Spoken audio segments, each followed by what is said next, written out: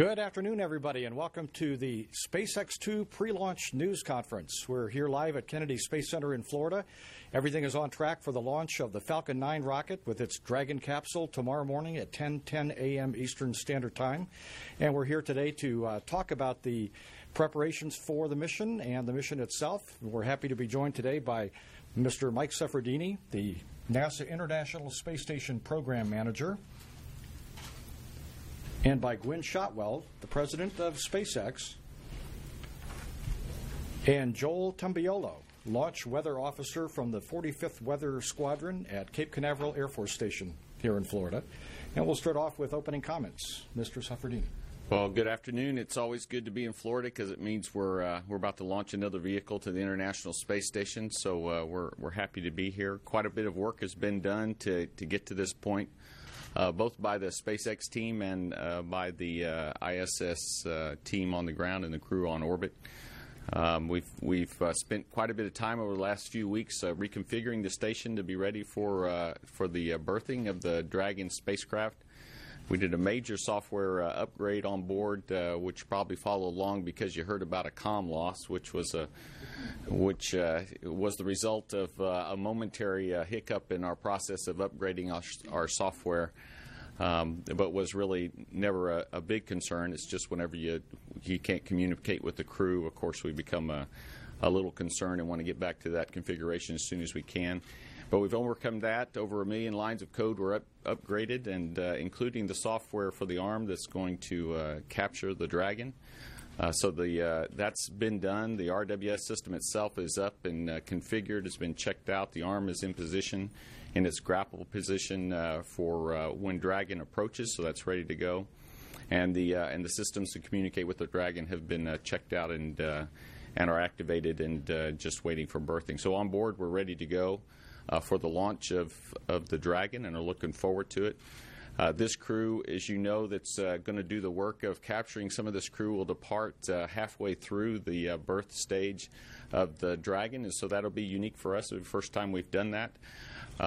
It's not a particularly challenging event other than the analysis you have to do when you have another spacecraft attached to the station and you have a Soyuz depart, but that's perfectly within our experience base. But it'll be unique that we bring Dragon up with 6 crew and depart with 3. In addition, on this flight, which we have talked about in the previous science briefing, we have research that's going to come up on Dragon. We're going to do the research on board the station. It's going to take us about 22 days to do this materials research, and then we're going to put it back in the Dragon and return it home. So this becomes a driver for how long we remained attached with the Dragon spacecraft for this particular mission. So what that shows you is this unique vehicle is become a very integral part of how we operate and utilize the International Space Station, and so we're looking forward to this one coming up here soon. So with that, I'll hand it over to Gwynne, and she can tell you all about Dragon's readiness. Thanks, Mike. So I can't tell you how excited I am to be back here in Florida, because as Mike said, that means we're launching. We're a launch company. We love to launch. Very excited to be ready and prepared to fly the second operational mission to the International Space Station. It is the third, with the first being a demo flight. I wanted to give you a little bit more detail than currently in your press kit on the timeline. We have begun late load operations. They started at 24 hours prior to liftoff, and we continue to do so until the last late load of cargo into Dragon is at L-8 hours, launch minus 8 hours. We plan to lift off tomorrow morning at 10:10 local and have a 3-minute first stage flight. 3 minutes and 52 seconds into the flight, you should hopefully see on the web nose cone jettison occur.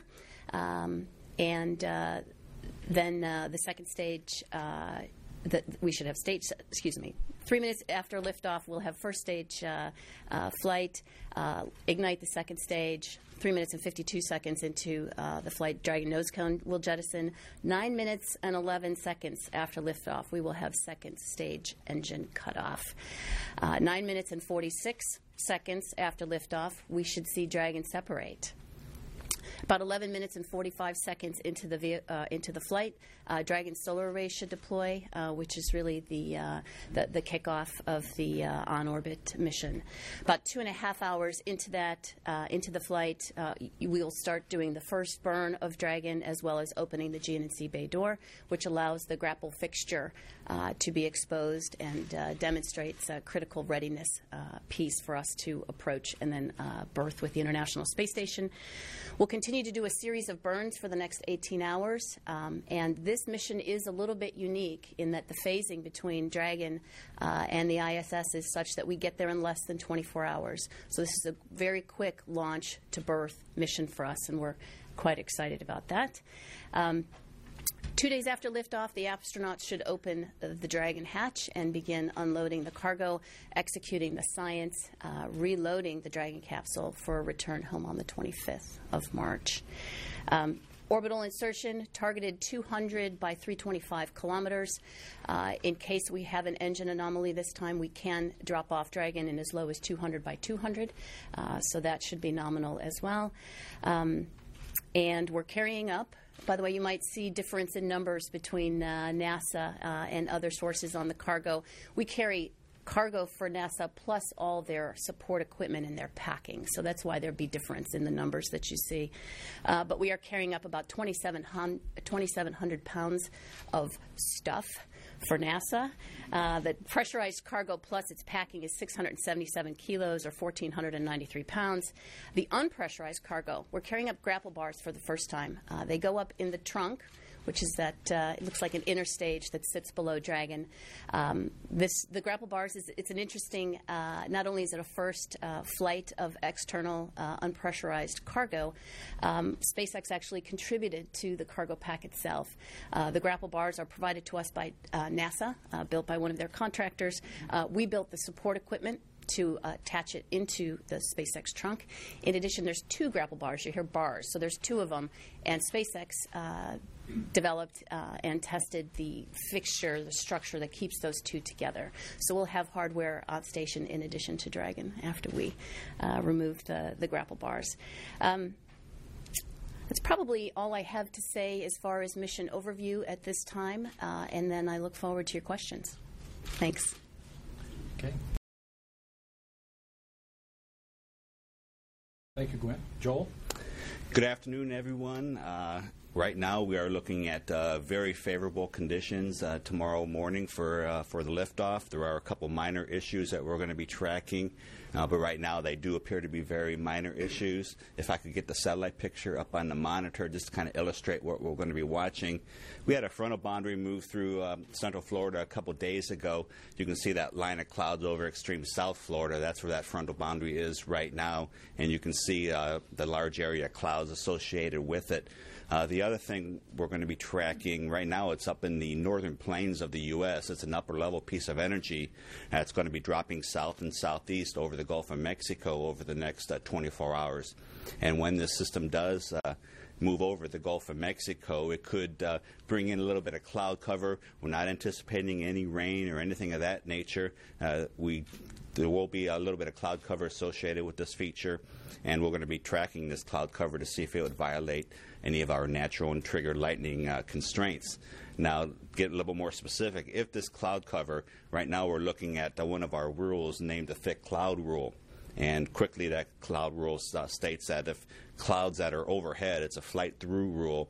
If these clouds are 4,500 feet thick or greater, and any portion of those clouds are between where the freezing level is in the atmosphere and where the minus 20 degrees Celsius level is in the atmosphere, that would be a violation of our thick cloud rule. Now, what we're forecasting tomorrow for the freezing level is around 10,000 feet. And the minus 20 degrees Celsius level will be around 25,000 feet. So what we're going to be looking for, number one, is there going to be clouds over the flight path? And number two, will these clouds, any portion of these clouds, be between the 10,000 feet or freezing level and that minus 20 degrees Celsius level, which is going to be around 25,000 feet tomorrow? If portion of those clouds are between those two levels and that cloud is 4,500 feet thick, that would be a violation. Now, again, it's a very, very minor concern, but that would be the only cloud-related issue that we'll be monitoring. But again, right now, we're only, if I can go to the forecast charts for the launch, basically we're going to be looking at 2 cloud decks. The first one is a scattered deck at 4,000 feet, and it's that second deck, the BKN, is a broken layer of clouds that bases around 14,000 feet. Now, it would be that layer of clouds that, if it's over the pad, greater than 4,500 feet thick, and between those 2 levels I mentioned earlier, that would be a violation. But again, it's very, very minor concern. We're going to have good visibility tomorrow. It's going to be breezy. The winds will be out of the northwest over the next few days, and it will be breezy into the low to mid-teens tomorrow morning, possibly up to 20 knots, but well below the liftoff constraint of 30 knots. So although it will be breezy, we're not anticipating the liftoff winds to be an extreme concern. Right now, I'm not expecting any weather per se as far as rain or thunderstorms, so we're good there. And the temperature at liftoff, it will be cooler, Florida standards, over the next few days. It's only going to be 60 degrees.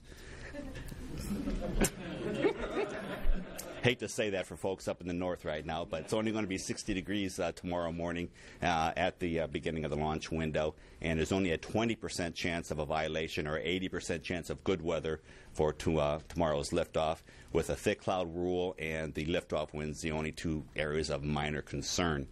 If we were to go into the 24-hour delay, it's virtually the same forecast. Still going to be looking at northwest winds. We still may have that cloud cover that I mentioned earlier over the state, and it would be the same thick cloud rule and liftoff winds that would be the minor concerns, and still only a 20% chance of a violation on a 24-hour delay if that were to be needed. But again, overall, weather looks good. Just a couple minor issues that we'll be tracking. Thank you. All right, Joel, thank you.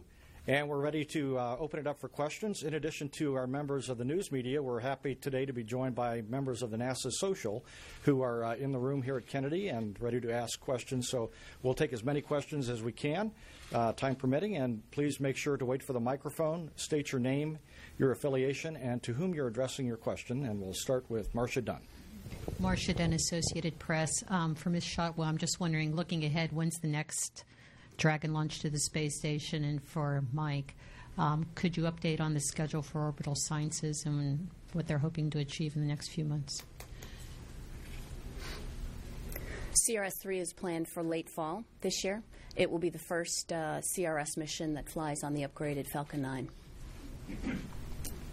And see, our orbital friends had their test firing, a hot fire test, successfully completed on Friday, and so they're headed towards an early April test flight, which puts a demo flight potentially in the early summer time frame. So that's what we're planning for.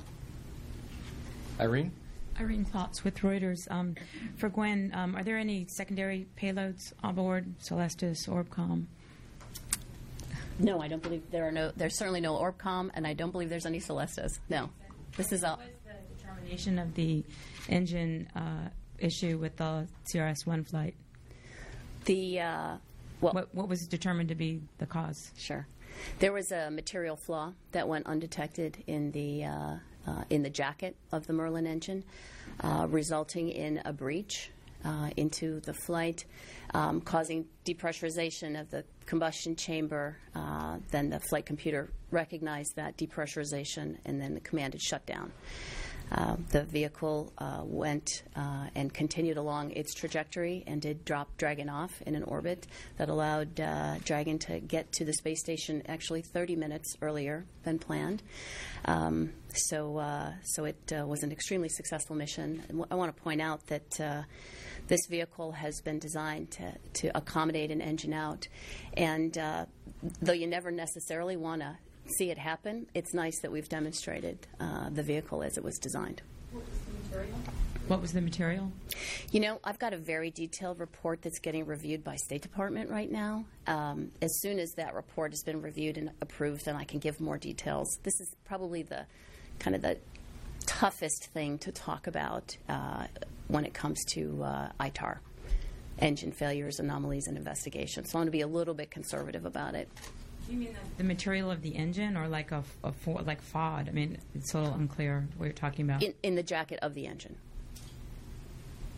Todd? Todd Halverson of Florida Today. Even though it might be difficult, I wonder if you could tell us what steps you've taken to prevent a recurrence of the engine out that you had. And I'm also curious about how many launch attempts with the Falcon 9 you can make in a row. In the old shuttle world, they'd usually try twice and then stand down a day. I'm just wondering, can you do 3, 4, 5 in a row? I'll take the second question first. I'm not aware of any issue that would cause us, from a vehicle perspective, to have to come back down and roll back into the hangar. Now, there would be NASA cargo that we would have to deal with if we were to delay substantially. As far as what we did to clear the engines for this particular flight, we did extensive analysis, obviously, to understand the problem, extensive assessment and testing on these particular engines. The field of science that we're talking about is called NDE, non-destructive evaluation. It's as much an art as a science, and we certainly are getting much better at it as we mature here. But I'm going to make a shameless call for any extraordinary NDE experts that want to come and change the state of science or the state of the art. We're hiring you at SpaceX. Jason? Jason Ryan with AmericanSpace.com. When you gave the total for about, I'm going to look back at a PDF that I got here from that was issued from SpaceX. 20,000 kilograms, I believe, is the amount that you are required to launch the International Space Station per the CRS contract. And given the numbers, I had to do a little quick math there, and forgive me if I'm a bit off, but the total I've come up with is around 14,000.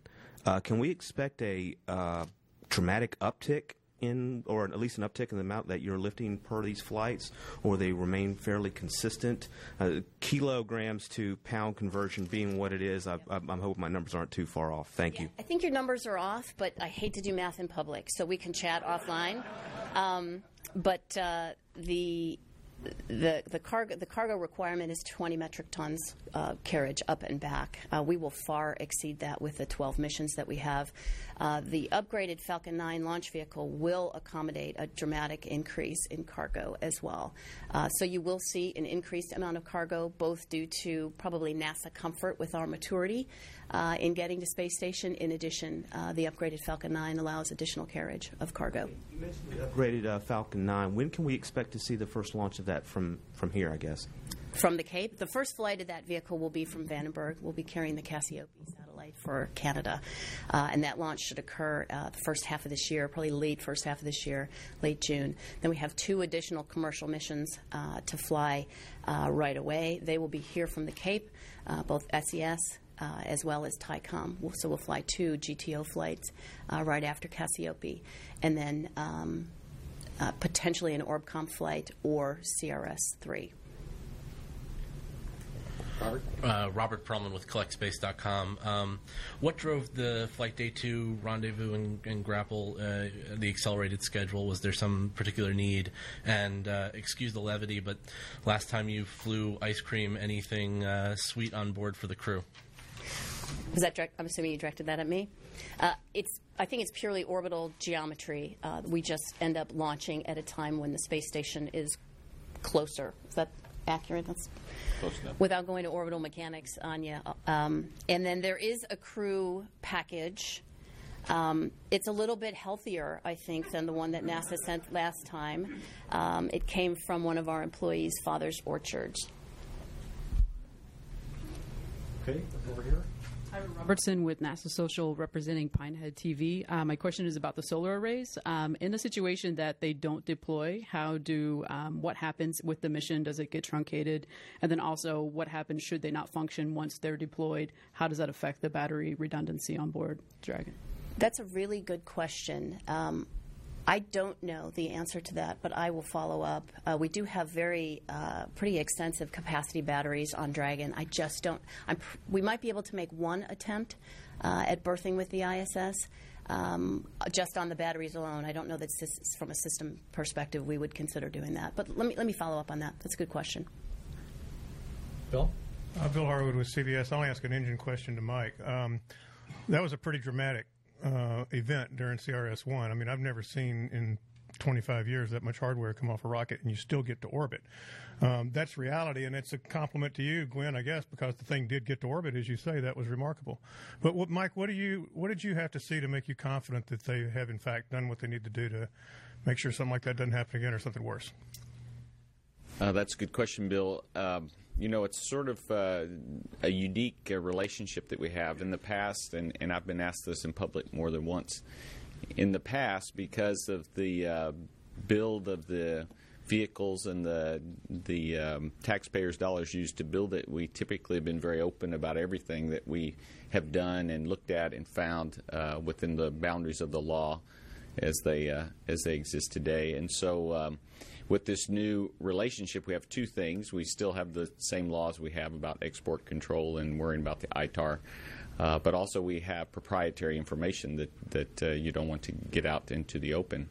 But the relationship we have with SpaceX is such that we see anything that they see, and we've sat next to them and worked with them and provided some assistance, a little bit of expertise. They borrowed some of our NDE guys, as was shown, so we could stare at interesting, I'll call them pictures for. To keep it as bland as possible. But quite a bit of work was done to try to analyze the cause of the anomaly. We participated in all of that. Extensive work was done on the history of the engines and the testing done to the engines prior to flight, what they were exposed to, how they were inspected before they were assembled, how they're assembled. All of this work we went through with them. And so the conclusions they came to, we agree with. The work they did to ensure that this vehicle's about to fly, we agree with. And our role, of course, as NASA is to sit next to them and work with them and understand the anomaly so that we're comfortable. We have two options as the customer. We can either put our hardware on that vehicle or not. And when we were done, we felt like the risk we were accepting with this flight was the same as we'd accepted with the previous flights. And we put all the hardware we needed to fly on that vehicle. So we didn't have any restrictions on the hardware that we put on this vehicle for this flight. I'd like to clarify, Bill. The pieces that you saw in the plume were the fairing, basically secondary structure. I just didn't want anyone to think that the engine flew off, because that was there out in the blogs as well. Yep. Dan? Hi, Dan Billow with West TV for Gwen Shotwell. What would be the effect of a sequester on SpaceX's milestones for this year? You have a lot of stuff going on at the launch pads out there and on the goal stated in your press kit to launch astronauts by 2015. The sequester won't impact any of SpaceX's commercial business that we have this year. Mike will have to comment on sequestration and its possible impact on CRS-3. As well, I'd need someone from the commercial crew office to talk about any impact that they would have on the milestones that we plan to execute. It's not up to me, it's up to my customer. From a sequestration standpoint, our initial looks from an ISS program perspective, we won't get an impact that will cause us to change our plans in any way as we know it today. Ken. Ken Kramer for Spaceflight Magazine. Two questions for Gwen. One is a follow-up. Actually, I have a similar concern to Jason about the weight that you're carrying up. Are you maxed out on the weight of this version of the Falcon 9, and is it the maximum weight? The other question I'm wondering is about, there were some other anomalies on the last flight related to the glacier freezer, and the some of the computers that may not have been radiation hardened sufficiently, one of them knocked out. So what have you done to address this, please? So the issue that we saw with Glacier was there was some water intrusion in the service section of the Dragon capsule after we landed. We have since put good measures in place. This vehicle was largely built after that vehicle, after CRS-2 or CRS-1 landed. So we retrofitted this vehicle to the extent we possibly could. We think we've eliminated the issue. The next Dragon that we fly will have even more robust methods to keep water basically out of that particular element of the service section. So basically, water got into the service section, and I don't know exactly whether it shorted out some of the power to Glacier or not, but the power was out on Glacier until the recovery crew got Dragon back on board. So it was between 2 and 3 hours. It was almost 4. Almost 4 hours. Thanks for the correction. As far as the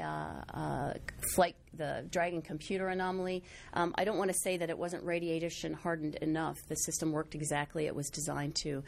We have designed a electronics architecture that's radiation tolerant. So we accept fault, the systems recover, and we continue to fly. So there's 3 flight computers on Dragon. This particular item, this particular fault, took that particular computer out of sync with the other 2. They were all 3 operational. We decided, for many reasons, I don't necessarily want to go into them here, we decided to not resync up that 3rd computer with the other 2, so we flew home on the 2 computers. The system is designed to fly on 1, to represent some good redundancy. We would have to have resynced that computer if we took another fault, so we have to leave station with 2. Okay. I don't know if we're maxed out up or not. We're probably close on this particular flight to be max mass. That's understandable. Yeah. Daryl. Let's see, but before you go on, I'm sorry. The Glacier comment, I want to talk about that a little bit because there's enough discussion out in the airwaves that I ought to discuss it a bit. Glaciers are very important to us. This is our way to get our samples home. After the demo mission, when they first had this water intrusion problem in the service section, and by the way, this is not the pressurized volume of the capsule. This is a lower portion of the capsule that's open to the environment. The SpaceX folks came to us and talked to us about the anomaly, talked to us about the likelihood that the power would fail to the Glacier before the capsule was retrieved. We talked about worst case, best case scenarios, and based on that information, we chose which samples to put in the Glacier. We filled the Glacier up coming home, and the samples were fine, even with the loss of power and the loss of power time. Although I don't remember the exact time, was within the window that we had analyzed. For this flight, the SpaceX team went to great lengths to go in and make mods to these particular boxes and the cables that lead into them to try to seal them up. And we, as Gwen said, we have a modification of those boxes, a permanent modification of those boxes coming on the next Dragon. But on this Dragon, in an attempt to give us a little more time, they went off and made a mod to the boxes. They actually tested in a water chamber. So we feel like our time to failure, if it occurs, is shorter. And using that information, we went back to the researchers to decide which samples to bring home this time. And in no case did any researcher want to not come home in this Glacier. So again, we'll fly the Glacier home with the research we need to bring home. So this does not constrain us in any way, and that was what I've been hearing a little bit about in the airways, so I just wanted to make it clear. Daryl. Daryl Dale, Fox, Orlando. Charlie Bolden wrote Congress and told him that one of the milestones that couldn't be funded was the SpaceX in-flight abort test review. What is that test, and would that not push out a return to American astronauts into space? And then the question for NASA, does the sequester, is it weighted towards commercial crew in terms of the cuts? You want to answer first? I'll go first. So if sequestration occurs, and if NASA has to decrease the commercial crew budget, there will likely be an impact to our milestones. My comment before was not to say that there isn't. It's just that I don't know exactly what will occur. I don't know that sequestration will occur, although I have a pretty good guess. If it does occur, I don't know what steps NASA is going to take. I don't know what programs they're going to look at, and I don't know how they're going to restructure their funding. So there has been some discussion about specific milestones out in the airwaves, as Mike would say, but I've also heard other discussions as well. So I just really rather not comment. I'm happy to discuss it as soon as we know what the funding will actually look like. And I have hard enough time keeping up with stations, so I'm not aware of the splits. I know what the impact is to ISS, and as I said, we won't have an issue doing the program that we planned, given what we've been told so far. Go ahead. Philip Sloss with NASASpaceflight.com. A couple of grapple fixture questions. First for Ms. Shotwell. Do you have a breakdown of the mass going up for the grapple fixtures and the flight support equipment on that? I do. So the grapple bars are 273 kilos. I don't know if that mass includes the bundling equipment as well. The fixed support equipment is 100 kilos. That basically stays with the Dragon. For Mr. Safradini, I believe that these are going to be placed on the mobile base system on a POA, and then moved during an EVA later in the year. Do you know where on the trusses those are going to go? Oh, wow. That is amazing. First, it's amazing that you're interested enough to ask the question. I'm racking my brain, and I can't remember where they're going to go. I wish I could tell you, but we'll follow up with you and let you know. That's an excellent question. Certainly one I ought to know. So. Hi, I have a two-part question. So first, to Mike, what does it mean to provide this kind of service to the ISS?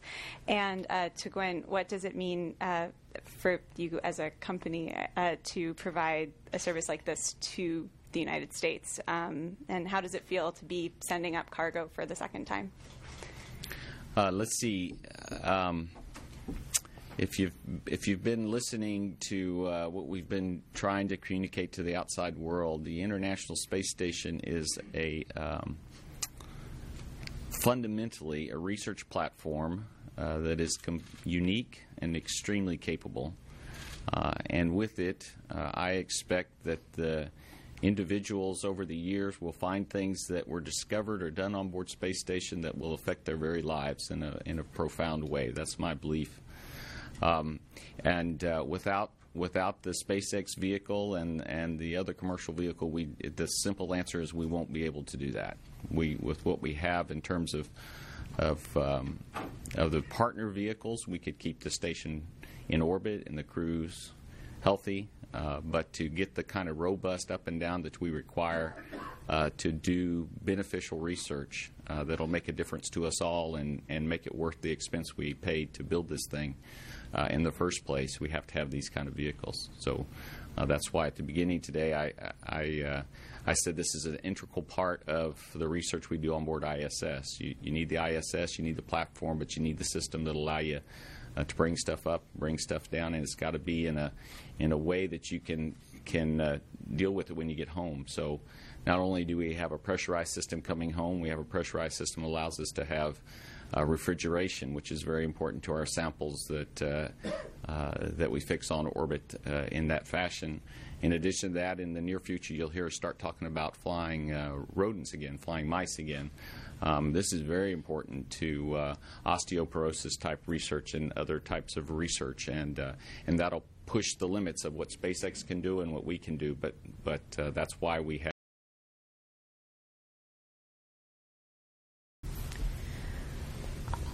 I will never forget the moment when we found out that we were awarded the COTS agreement in August 2006 timeframe. I remember exactly the statement that Elon made, and I will refrain because we're on TV and children can watch. But it was freaking awesome, I can tell you that. And it hasn't gotten any less exciting since that moment.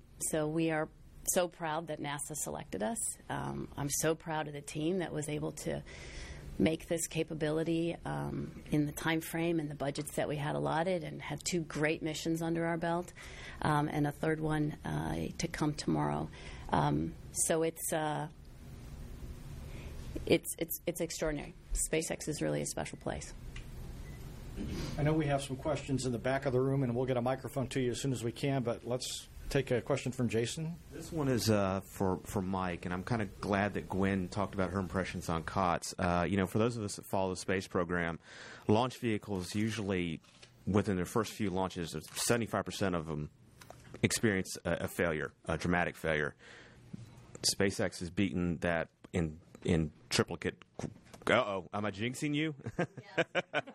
I wanted to get you, and not only that, but more importantly, the question goes to the last mission, as Irene pointed out, that they had an anomaly, and they turned it around fairly quickly, and here they are launching again. What are your thoughts about that? I mean, what's your impression of what SpaceX is doing out here and how they've managed so far? You're saying, since I came from NASA, we couldn't possibly do it that fast. Is that what you're doing?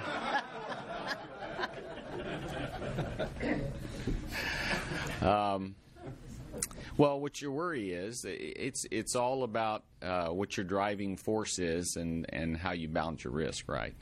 And so these guys are a commercial company, and it doesn't do them any good. They don't make any money sitting on the ground, so their job is to get back to flying. But if their customer's not comfortable, and I don't mean just NASA, anybody wants to fly on them, that it's not a reliable system, it doesn't do them any good either. So that's the backdrop that we got started. It really was it was a conversation. It's been a group effort to go through this. We have been arm in arm with our SpaceX friends, and I can tell you there is nothing that we would have done that they chose not to do when it comes to what you believe is absolutely mandatory to try to sort through this anomaly. So, and then recover from it. Are there more conservative things one could choose to do? Yes. Would NASA have done them? I don't think so. I think these guys did everything that you should do for the spacecraft that you're flying and the job you're trying to do with it. So I wouldn't go as far as to say if this is a completely NASA vehicle, we'd be flying again. But I can tell you that the NASA experts in all the different areas that had to participate to really understand the anomaly that they dealt with and the physics around it were in lockstep with what was decided to do along the way. The analysis was done, the testing that was done, and ultimately the NDE was done to confirm that the vehicle about to fly is in good shape. And so, it's all about your priorities and pushing the team and making sure they have the resources they need to get the job done as quick as they can. And I think that's what our SpaceX friends have done. Irene Klotz with Reuters, again for Gwen. Could you just give us an update on where things stand with the Vandenberg operations and also the any progress on selecting a third launch site? So we're making tremendous progress at Vandenberg. The site could potentially be ready here in the next month or so to fly a vehicle. So we made great progress. It was a great team effort. We had a lot of great support. The Vandenberg team itself is quite small. Air Force was extraordinary to work with. We built that site really very quickly. So as far as a commercial site goes, we're continuing to make progress at numerous locations. We still haven't done a final selection. There's still hurdles to get through in almost every location. So we're going to continue to work multiple paths till we click on one. Okay. Question is for Gwen about the Falcon 9 upgrades. Is that the Merlin 1D that's on there, and then any other upgrades on that? And then the other question is, has there been a difference in the way, since so much attention was brought to CRS-1 with the engines, is there a difference in how you guys have tested, or number of times that you guys have tested between that launch and this launch? Let me get your last question first. I don't think there's been any change in the actual engine firing testing that we're doing on these engines. We have gone through and added a lot of additional NDE. I'm sorry, I hate using acronyms. The non-destructive evaluation guys. We've done a lot. We're doing a lot more there now. The Merlin 1D is not susceptible to the issue that we did see on the CRS-1 flight, however. So the upgraded Falcon 9 does have a substantial upgrade on the engines. The 1D is even more of a screamer than the 1C was. About 150,000 pounds of thrust at sea level versus under 100,000 pounds of thrust for the 1C. given that extra thrust, you have to extend the tanks, right? You have to leverage, put more propellant through, so the tanks are extended. Those are the major upgrades. So it was a performance enhancement, as well as this vehicle is more easily manufactured. Marcia. Marcia Dunn, Associated Press. For Ms. Shotwell, you mentioned 2,700 pounds of stuff. Was that going up? Because the SpaceX press kit and all the other handouts seem to indicate half that weight. So I'm just trying to clarify, give or take, how much cargo is going up aboard the Dragon. And for Mike, is any of it one-of-a-kind or urgently needed equipment, anything like that on board? So let me run through the numbers, and you can tell me if I'm wrong. In public, I've got 677 kilos of pressurized cargo and the packaging. That's the pressurized stuff. The unpressurized, the grapple bars and all its support equipment, is 373 kilos. So if I did math correctly, 1,050 kilos. Up. Down is 1,370 kilos. For a total of around 2,400 kilos, if you multiplied by 12, you would have more than the 20 metric tons required under CRS. And that's as far as I'm going with math in public. Mike, is there anything special or unique? Let's see. The one thing that comes to mind, other than all the research, about half of the pressurized is research hardware. Of the pressurized, we are flying Dash 4 beds. These are the first Dash 4 beds we'll fly for the carbon dioxide removal system, which is pretty significant. The carbon dioxide removal system is infamous, as it was the only system that didn't activate properly when we activated the lab, and it has continued to provide us challenges along the way, and we've sorted out. One of the big challenges had to do with the dust that's created inside these beds over time, and the Dash 4 gives us an opportunity to eliminate that concern, and also gives us an ability to clean out so you eliminate the concerns by creating screens or filters, and then of course those get plugged up. So these beds are unique in that one of the capabilities they have is the ability to clean the filters if you have to. So these beds are very important to us. Also, during the dock, we're going to take advantage of SpaceX. During the dock period, we're going to change out these two beds into one of the two carbon dioxide removal systems that are on ISS, and then return those two beds home. We're doing that so we can turn those Dash 3 beds into Dash 4s and fly them later. So those are unique. Of course, the grapple bars are unique. They're one of a kind as well. So those are the ones that come to mind off the top of my head. Hi. Go ahead. Nat Welch from the social media group. I was wondering, Gwen, if you could comment on future plans for the Falcon 9 rocket after either your contract with NASA is up.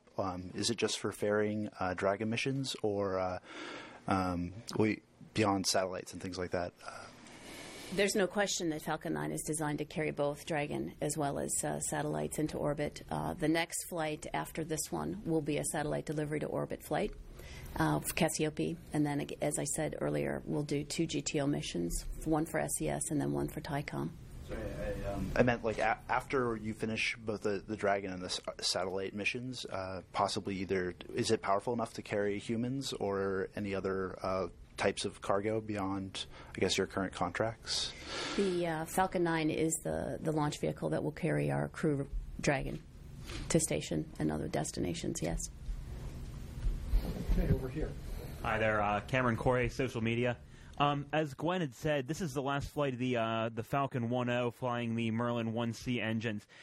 They are in a grid fashion at the moment. Okay, now with the Falcon 1.1, they're going to a circular pattern with one in the middle. Is there any sort of benefits using one over the other?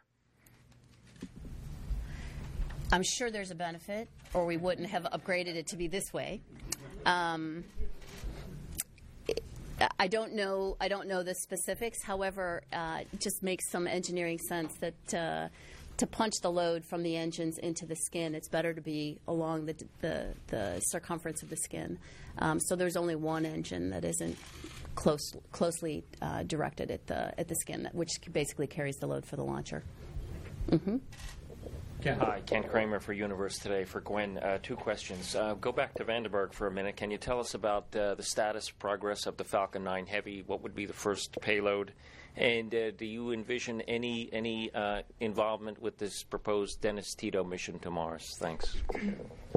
Okay, so Vandenberg is being built to accommodate the Falcon 9 single core as well as the Falcon Heavy, all at the same time. I don't want to say that there aren't things to do at Vandenberg after we fly this first single-core Falcon 9 there. There's probably some additional work to do to accommodate the Heavy. I don't know the specific details of it, but it was designed from the beginning to accommodate both vehicles. The Heavy flight, I'm not talking yet about the payload, what we're going to plan to do there, but that vehicle should be built late this year and we'll lift off as quickly as we can from Vandenberg with the Heavy. And then as far as the Dennis Tito flight, I think his plan is very ambitious. We have been rumored to be in partnership with him, which we're not, but we are a launch service provider. And if he can come up with the funding to execute this mission, I'd be happy to have him as a customer. For Ms. Shotwell, this is Jim Howard from social media. Just quick questions about the Dragon capsule. Are they reusable or ever going to be reused? And do you have any customers for it other than NASA? We have, by the way, the Dragon capsule is absolutely reusable. It was designed to be reusable. We have turned Dragon on after she's come home, and she does operate exactly as planned. So we know we can reuse it. We will find customers for those Dragon capsules, potentially even have NASA consider leveraging refurbished capsules. But we do have a lot of interest in the refurbished capsules, actually. Dave Dickinson with AstroGuys.com. NORAD in satellite trackers generally track 4 payloads with each launch. I wondered what else besides the booster and Dragon people are seeing. Solar panel covers or the fairings or... Oh, I see. Okay. So you're asking what are the components of Falcon 9 and Dragon? Yeah, NORAD will catalog usually 4 objects that are up there, and I've had questions before. What are those other 2 objects? It's probably the fairing, the solar array fairings. Okay. On Dragon. All right, we'll take our last question from Irene. I hope this isn't a NASA antisocial question, but in light of the engine issues, your company was pretty sensitive about it, and I was wondering if there was any business implications, any customers that were kind of on the hook that decided to wait and see a few more flights, and then just in general, this is just the beginning of a very large manifest for SpaceX, a lot of different kinds of customers. How important, aside from the mission of delivering to the station, how do you all look at this as far as the overall company's future? How do I look at the NASA missions? Each flight that comes, you got 2 down, next one, and I guess I'm asking just because there was kind of a media backlash a bit from SpaceX for those of us when we were reporting on the engine issue. I'm sorry, I don't understand the backlash piece. The company was sensitive about it. Well, I think the majority of our sensitivity is due to this whole State Department regime, that failures and certainly how you get over failures and how you describe the process to get through that is an extremely protected pieces of information. I mean, that's really what prompted the current ITAR laws, was a commercial satellite company in China helping them just by asking questions how to get through a launch failure. So we're just ultra sensitive about that. I don't look good in horizontal stripes. I certainly don't want to go to jail. I'd like to see my kids go to college and graduate. So we're just really careful about that. Probably too careful, and we'll find that out when we get this report that we sent to State Department to say, what can we say this stuff in public? Did that get the second part of your question? Yeah, I guess just as far as if there was any business implications implications from that, and just as how one of these missions sort of sets the stage for everything else that's coming down the road for SpaceX.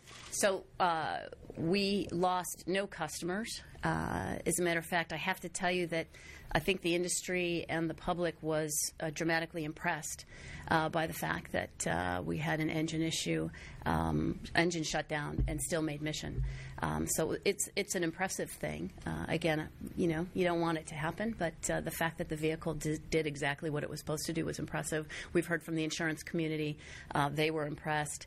Our other customers have been very impressed as well. So no one's canceled. I don't believe there was a contract that we had kind of in limbo that didn't get signed in that time frame. Just as a factoid, every commercial launch that was competed last year in the Falcon 9 class, SpaceX won. Woohoo! And with that, I think we'll wrap it up. Thank you, Gwen. Everything remains on track for the launch tomorrow morning at 10:10 a.m. Eastern Standard Time of the Falcon 9 and Dragon capsule. You can follow activities on social media, on Twitter, using @NASA and @SpaceX and the hashtags ISS and Dragon. And we'll begin our live launch coverage tomorrow at 8:30 a.m. right here on NASA Television and www.nasa.gov/NTV. Thank you very much.